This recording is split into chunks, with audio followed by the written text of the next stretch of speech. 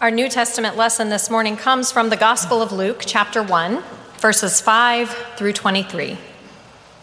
In the days of King Herod of Judea, there was a priest named Zechariah who belonged to the priestly order of Abijah. His wife was a descendant of Aaron, and her name was Elizabeth. Both of them were righteous before God, living blamelessly according to all the commandments and regulations of the Lord. But they had no children because Elizabeth was barren and both were getting on in years. Once, when he was serving as priest before God and his section was on duty, he was chosen by lot, according to the custom of the priesthood, to enter the sanctuary of the Lord and offer incense. Now, at the time of the incense offering, the whole assembly of the people was praying outside. Then there appeared to him an angel of the Lord, standing at the right side of the altar of incense. When Zechariah saw him, he was terrified, and fear overwhelmed him. But the angel said to him, "Do not be afraid, Zechariah, for your prayer has been heard. Your wife Elizabeth will bear you a son, and you will name him John. You will have joy and gladness, and many will rejoice at his birth. For he will be great in the sight of the Lord. He must never drink wine or strong drink. Even before his birth, he will be filled with the Holy Spirit. He will turn many of the people of Israel to the Lord their God. With the spirit and power of Elijah, he will go before him to turn the hearts of parents to their children and the disobedient to the wisdom of the righteous, to make ready a people prepared for the Lord." Zechariah said to the angel, "How will I know that this is so? For I am an old man and my wife is getting on in years." The angel replied, "I am Gabriel. I stand in the presence of God, and I have been sent to speak to you and to bring you this good news. But now, because you did not believe my words, which will be fulfilled in their time, you will become mute, unable to speak, until the day these things occur." Meanwhile, the people were waiting for Zechariah and wondered at his delay in the sanctuary. When he did come out, he could not speak to them, and they realized that he had seen a vision in the sanctuary. He kept motioning to them and remained unable to speak. When his time of service was ended, he went to his home. The word of the Lord. Thanks be to God. Silence is a powerful force. Actors and orators learn to master the pregnant pause. Musicians learn to value the silence between the notes. The great Dizzy Gillespie once said, "It's taken me most of my life to know which notes not to play." In relationships, silence can be an indicator of comfort and security. Sometimes we say the people who know and love us best are the ones that we can sit with in silence without feeling uncomfortable. On the flip side, when we impose silence on a relationship, it can become a virtual weapon, skillfully inflicting pain on a loved one who longs for some form of communication. Silence is a powerful force. In a community, silence has power when some people are prevented from speaking. This week, museum curator and writer Heath Hardage Lee spoke at the church about the wives who worked tirelessly to bring their prisoner of war husbands home from Vietnam. Initially, the government's policy regarding the POWs was called the Keep Quiet policy. Not only did the government hide the news of the POWs from the American public, they tried to impose silence on the POW wives as well. Fortunately, these women refused to be silenced, and this refusal ultimately led to the release of their loved ones from prisoner of war camps. Silence is a powerful force. Silence can also be used as a tool against leaders. After the Valentine's Day shooting at Marjorie Stoneman Douglas High School in Florida, Emma Gonzalez gave 2 speeches that went viral. The first was a tearful, impassioned eulogy of her classmates who died in the shooting. The second was what she didn't say in a speech at the March for Our Lives rally in Washington, D.C., a month after the shooting. In the middle of her 6-minute and 20-second speech, she went silent for 4 minutes and 26 seconds, an eternity in a speech. When she broke her silence, she explained this was how long it took for her 17 classmates to be killed. Her silence spoke volumes. Silence is a powerful force. Unleashing the power of silence can be a choice that we make. We set aside time for silent meditation. We use silence for dramatic effect. We employ silence as a weapon to hurt someone we love. But the power of silence can also be imposed upon us. We lose our voice and have to find another way to communicate. Or our voice can be silenced by bigotry, violence, sexism, prejudice. Silence can overwhelm us after a loved one dies, when we are robbed of someone with whom we made daily conversation. Or silence can create distance as we wait for communication from someone we haven't heard from in years, wondering how to break the silence between us. Silence is a powerful force. The author of the Gospel of Luke begins his account of Jesus' life and ministry not with the story of Jesus' birth or of John the Baptist's fiery preaching like the other Gospels. Instead, Luke tells the story of how John the Baptist came to be, and it is a story in which silence plays a pivotal role. At the beginning of the story, we meet Zechariah and his wife Elizabeth, an elderly couple who have never had children and who no longer have any hope for a child because they are past the age of childbearing, not to mention child rearing. There was probably some measure of silence in their home, but their lives are full. Zechariah is an important man. He is a priest. And when we meet him, he has received an important assignment. He is randomly chosen to enter the innermost sanctuary of the Jerusalem temple and burn incense on the altar while people pray outside. This role is so important because the smoke from the incense is believed to carry the people's prayers directly to God.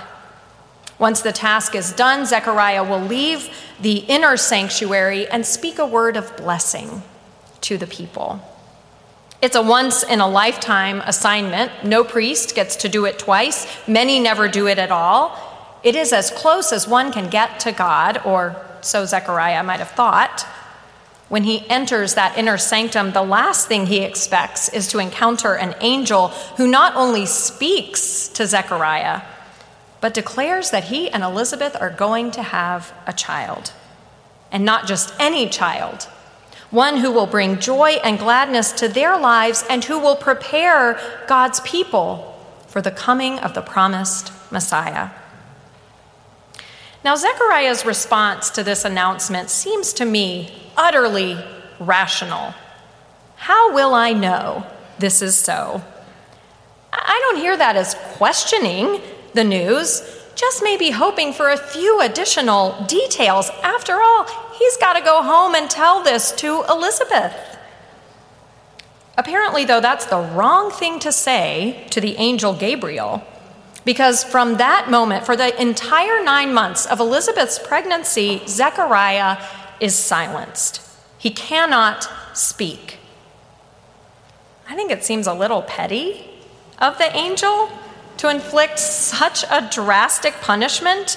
After all, in the next chapter, when Mary gets similar news from Gabriel, she asks pretty much the same question. How can this be? She doesn't get punished for it. Instead, as we'll hear in a couple of weeks, Mary finds her voice. But apparently Gabriel has different plans for Zechariah. Poor Zechariah. Emerging from the inner sanctum, a crowd of people waiting for him to pronounce a blessing. This should be the greatest moment of his professional life. And all he can do is frantically pantomime what has just happened. Can you imagine the arm waving, the pointing, maybe drawing a picture of a big angel or gesturing at Elizabeth's belly and showing that it's going to grow bigger? That cannot have gone well for him. I can imagine that after a few moments of Zechariah's game of charades, people exchanged concerned looks and then slowly began to drift out of the temple, shaking their heads because Zechariah has clearly lost not just his voice, but his mind. The responsibility was just too much for him. Gradually, everyone drifts away until the only people left are Zechariah and Elizabeth, with Zechariah's silence heavy between them. Silence, after all, is a powerful force, a force Zechariah will have to contend with for 9 long months. For 9 months, Zechariah can't speak. And when we can't speak, there's really only one other option.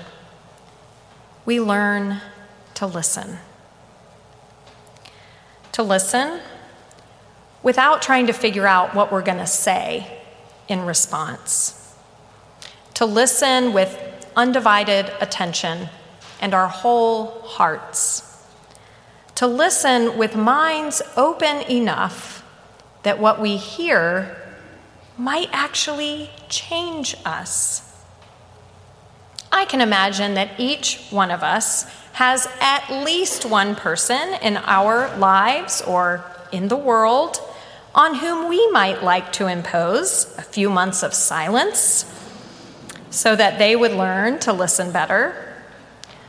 On the flip side, each one of us surely has someone in our lives who wishes we were better listeners. Imagine 9 months with the people you love most without being able to speak a word. Richard Foster, who has written about spiritual disciplines, writes this about the danger of words. A frantic stream of words flows from us in an attempt to straighten others out. We want so desperately for them to agree with us, to see things our way. We evaluate people, judge people, condemn people. We devour people with our words. During his 9 months of forced silence, Zechariah has no choice but to stop devouring people with his words, his opinions, his agendas.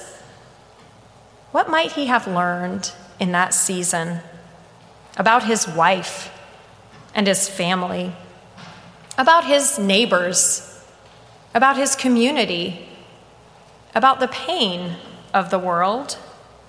In silence, day after day, what might he learn about himself and about his God? Maybe the angel Gabriel knows exactly what he's doing when he takes away Zechariah's voice and thrusts him into a season of silence. We think Zechariah's silence is a punishment. But what if it is, in fact, a holy gift? For 9 months, Zechariah, who is accustomed to being in a position of power and authority in his community, cannot talk, which means he must listen in a whole new way. Listen to his spouse, his neighbors, listen for God. And this 9-month lesson in listening will turn out to be important because when Zechariah's long-awaited son, John, is born, John will have a lot to say. What John says won't be easy to hear, for he not only announces the coming of the Messiah, he tells the people that in order to receive this Messiah in their lives and into their hearts, they must first repent, come clean about all the ways they've turned away from God and one another, all the ways they have perpetuated injustice, all the ways they put their needs before those of others, all the damage they have done with words. What if 9 months of learning to listen is what allows Zechariah to hear what his son, John the Baptist, has to say? It is completely understandable these days that we might find ourselves dismayed by what is happening in the world around us. Persistent injustice and oppression, partisan posturing, political polarization, environmental degradation, perpetual division. Maybe that's why during this season we push aside our doubts and fears and worries and fill our lives with relentless, noisy activity, buying and decorating, shopping and baking, bargain hunting and caroling. Maybe the reason our culture has turned Christmas into a season of frantic activity is because we are collectively terrified that the real reason for this holiday has no impact on our world at all. No ability to bring the peace and justice for which we all long. We fill these days with noise because we fear that if we are silent, we will discover that God is silent too. But what if Luke is inviting us to take Zechariah's example and seek silence during this season so that we can learn to listen better to one another and to God? What if we as individuals and communities become oases of silence, islands of stillness and quiet? Maybe these next few weeks are the perfect time for us to claim the angel's gift of silence, for us to stop talking so much, stop trying to explain our agendas and defend our positions, to do a little less so that we can come before the mystery of God and see what silence might teach us. What if our willingness to be silent and listen is one way we can recognize and participate in all the ways God is at work healing and repairing the world? Cultivating silence doesn't mean we have to stop talking altogether. That would be awkward. But we could talk less. We could post less. We could text less. We could turn off the music or the television, or the talk radio, or the podcast. We could identify someone in our lives that, come to think of it, we haven't listened to all that well lately, and find ways during this season to listen better, without judgment or problem solving.